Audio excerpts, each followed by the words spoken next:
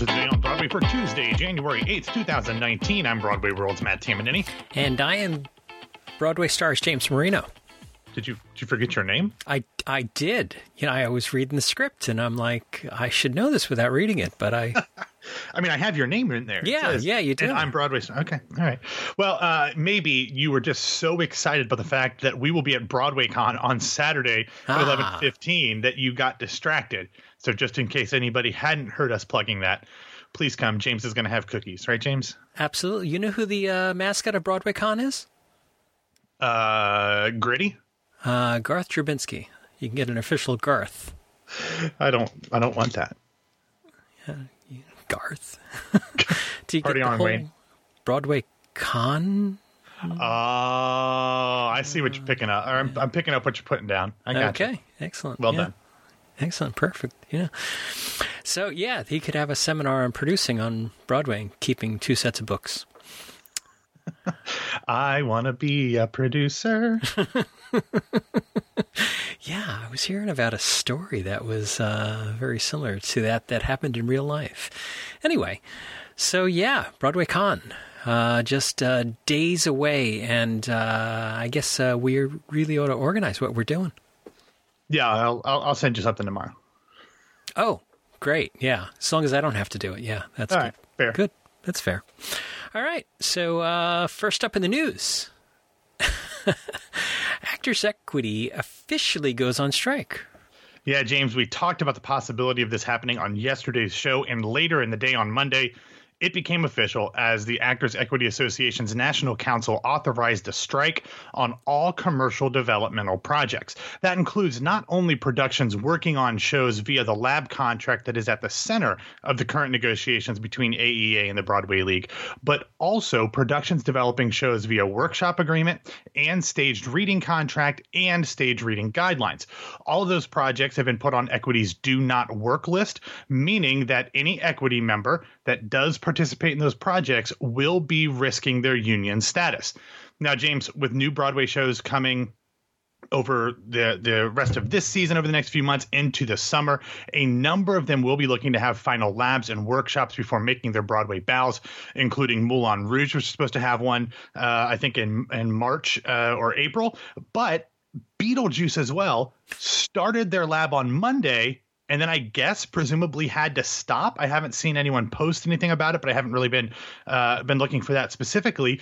I know Andrew Keenan Bolger mentioned on social media that he had to walk out of an undisclosed rehearsal of some sort once the strike was confirmed.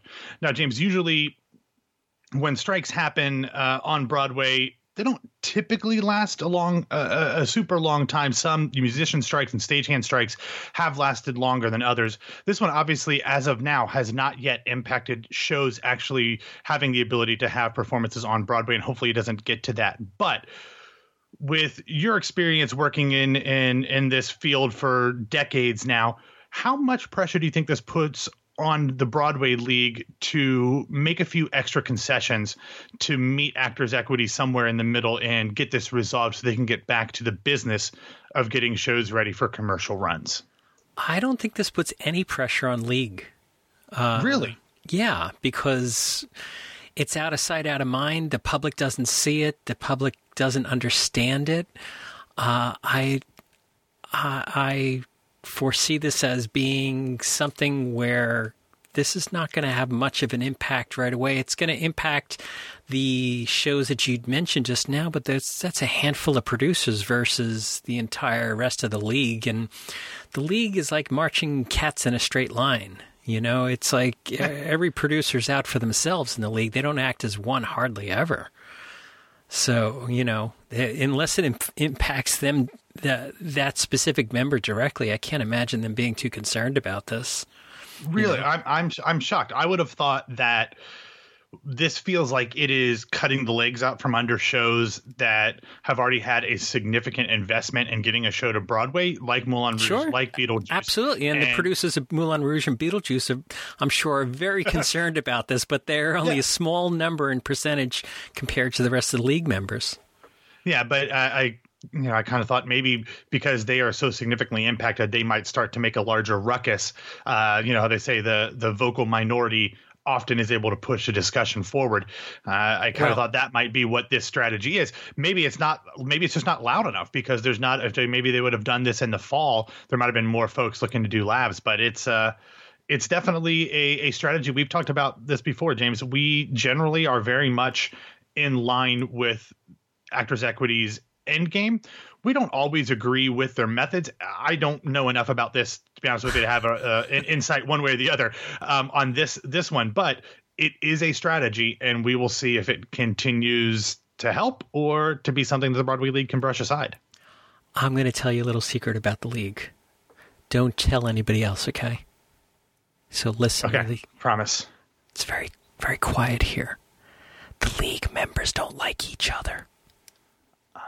That's fair. So what you're saying is that if something is bad for one group of producers, the rest of the producers might enjoy that. The enemy of my enemy is my friend. Okay.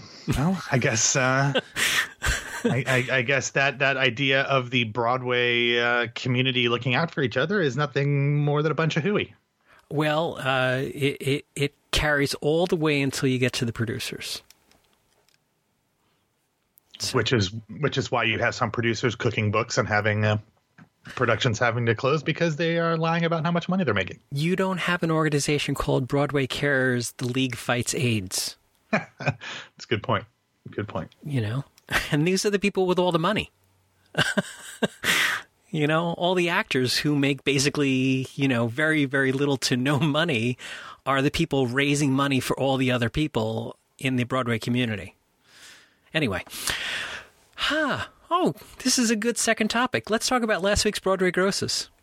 Define good topic, James, because it was come on. Last week's grosses were so out of whack. They were so amazing. You can't imagine. You can't go, you know. And you said that. I think last week you said that definitely going down this week. Yeah, of course. We knew that. But it was an especially bloody week at the box office, at least in terms of the amount of red on that grosses sheet that came out around 3 o'clock on Monday. Only 2 of Broadway's 36 shows last week saw week-to-week gains. One of those was Torch Song, which ended its Broadway run and got a nice boost from that. The other was True West from Roundabout, which went from 4 to 7 performances, so I would hope it increased in its bottom line. Torch Song finished its Broadway run on a $276,000 frame over at the Helen Hayes. Now, considering that we were coming off of the week between Christmas and New Year's, of course, this was to be expected, as you mentioned, James. After all, Broadway turned in receipts worth $37,530,273, which in a normal week is fairly admirable, even if you don't realize that 6 of the main STEM shows only played 7 performances last week. So that obviously had a negative impact. That's almost, you know, for an entire playing week if you add them up all together. In total, though, the bottom line was down over $20 million or 35.08% from the previous week. But again, no shocker there, since New Year's Day fell on a Tuesday and there were probably not a ton of tourists left in town. They probably left after Christmas or got the heck out of Dodge before all the crazy people flooded Times Square for New Year's Eve. Now, we only, after 3 the previous week, we only had one show break $3 million last week, and that, of course, was Hamelin, falling from its lofty perch previously above $4 million.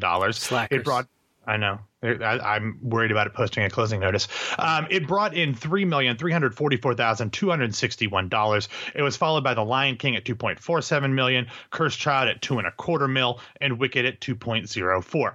They were followed by Frozen, Aladdin, To Kill a Mockingbird, Dear Evan Hansen, Mean Girls, The Book of Mormon, Phantom of the Opera, Network, The Cher Show, School of Rock, Come From Away, and My Fair Lady, all above 7 figures.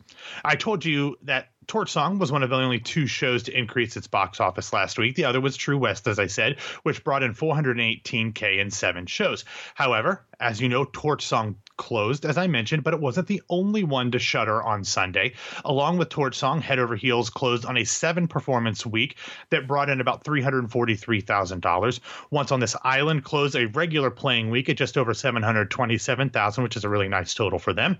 And The Play That Goes Wrong ended its Broadway run just north of $497,000 last week. We are also keeping an eye on the prom, which did have a substantial dip, but it did go from 9 performances to 8 performances last week, falling almost 319K. But it still did about 618,000, which certainly isn't great. But if you take out the previous week's 9-show holiday frame, it is actually the show's highest gross total of its Broadway run. So that's good. They will have to have a 7-show week at some point to offset the 9 shows that they played last week, but things are trending in the right direction for the prom, James. So, you know, again, you can't take a lot from these massive 6-figure drops for a ton of shows. The Band's Visit is a show that, even though it only played 7 performances last week, you have to be concerned by the fact that it only brought in $534,785. There is rumors of a casting change at the top of that ticket, where Tony winner Katrina Lenk might be heading out of town and being replaced by a Tony nominee who's done quite a few different shows, but only recently made her Broadway debut for a Tony-nominated role. So we'll see if that actually happens. But some shows to keep an eye on, James, as we inch forward into the spring. You have to wonder if some of these things that have been around for a while are going to make it into the summer, or if they're going to be somehow replaced very, very quickly. Yeah. You know, we've been talking about those people who are bordering on making your list. Yep. You know, it's come springtime, you have to prune the garden. So, all right. Theater stars take home trophies at the Golden Globes. Yeah, I don't. Did you watch any of the Golden Globes, James? Nope. Okay, I didn't think you did. But the Golden Globes, if you ever listened to Jennifer McHugh and I on Some Like It Pop when we used to do that show, we often talked about the weirdness that is the Golden Globes, because things very rarely make sense. Yeah. There's a ton of reporting that's been done over the years as to actually who makes up the Hollywood Foreign Press, who votes on these awards. And some of them are very limitedly, even remotely connected to being an entertainment reporter, but they get a vote anyway. But in addition to some really weird things, I will say before we go, though, that Sandra Oh and Andy Samberg were fantastic as the hosts, bringing a nice guy thing. So I really enjoyed that. But running through some of these awards, Glenn Close won for Best Actress in a Motion Picture Drama for The Wife. We also saw Christian Bale winning for Vice, playing Dick Cheney, for Best Actor in a Motion Picture Musical or Comedy. James, many people were surprised by the fact that Christian Bale is British. When he gave his acceptance speech, he actually, I don't know if you saw this, he thanked Satan. Yeah, I heard that. Yeah. Because he was playing Dick Cheney. Yeah, he thanked Satan for giving him inspiration on how to play Dick Cheney. But British theater star Olivia Colman won for The Favorite and thanked her bitches for all of the help. Mahershala Ali won for Green Book. Regina King, If Beale Street Could Talk. And then if you keep going down a little bit more, Lady Gaga and the other songwriters wrote for Shallow, the song from A Star Is Born. A Broadway and off-Broadway star and television star now, Rachel Brosnahan, won for Best Actress in a TV series comedy for The Marvelous Mrs. Maisel. Kirk Douglas won for The Kaminsky Method for Best Actor in a TV series comedy. And Darren Criss picked up, in addition to his Emmy Award, he picked up a Golden Globe for Best Actor in a Limited Series or TV Movie for The Assassination of Gianni Versace. And erstwhile John Proctor and Michael Banks' Ben Whishaw won for a Very English Scandal for Best Supporting Actor in a TV Series, Limited Series, or TV Movie. And James, one that I really, really liked, and I doubt that very many people picked up on this, but Patricia Clarkson won for HBO's Sharp Objects in the category for Best Supporting Actress in a TV Series, Limited Series, or TV Movie. As she made her way up to the stage, she hugged Amy Adams, who's her co-star on that show. And then she stopped and hugged Bradley Cooper, who was very in the front row. And you're thinking, I can't think of any movies that they've been in.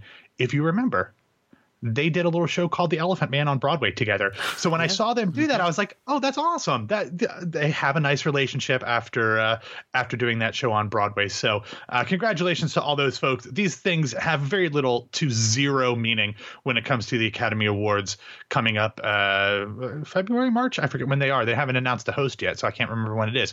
But, they're wacky. They're weird. They're fine. They're the Golden Globes. Do you think like the Golden Globes are like the Drama Desk Awards of Hollywood? Yeah. I would never do that because I enjoy too many people that are drama desk voters. The difference is that the drama desk voters are people who are actively they're critics. The Hollywood Foreign Press are not actually critics. They are more reporters. They would be like the equivalent of Michael Paulson or some other people writing for Entertainment Weekly, writing for them, but who aren't critics. So there's a little bit of a difference in terms of the demographics for what the Hollywood Foreign Press is. As opposed to something like the drama desks, or when you start to get into the Academy Awards, who are actually artists of members some sort of Academy. Craft. Yeah, exactly. So they're not even media members. So that's a very different set of voting groups. So the equivalent would be if you had, let's say you had the drama desks where you had all critics, and then for the Tonys, instead of just letting a bunch of producers and road presenters vote, you actually had equity actors, stagehand union actors, choreographer union actors, musicians, and all that stuff be the actual voters for the Tonys. That's how it would be a little bit. Well, but no, I'm saying if it was just that, as opposed to have those and then that crap ton of producers and road presenters as well involved in the voting machinations for the Tony Awards. It's interesting because Michael Paulson and Entertainment Weekly are Tony voters. They are the few journalists that have been able to retain their Tony voting privileges. Not cool, dude. Not cool, dude.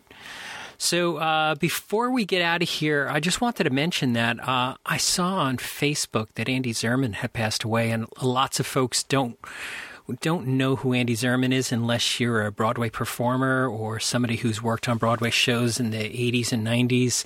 Andy was a casting director, best known for Johnson Lives Zerman, and passed away in the last couple of days, and I've seen a lot of tributes on Facebook about them, and just getting the word out there to folks who might have known Andy that this had happened.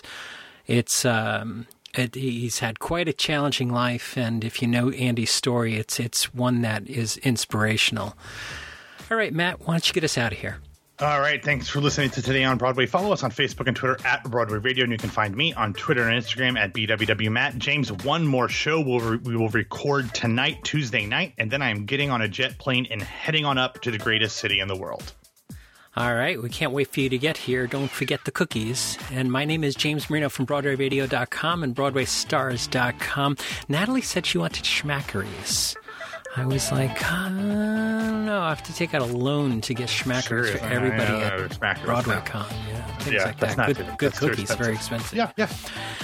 And thanks for spending some of your Tuesday with us. Matt and I will be back to talk with you tomorrow.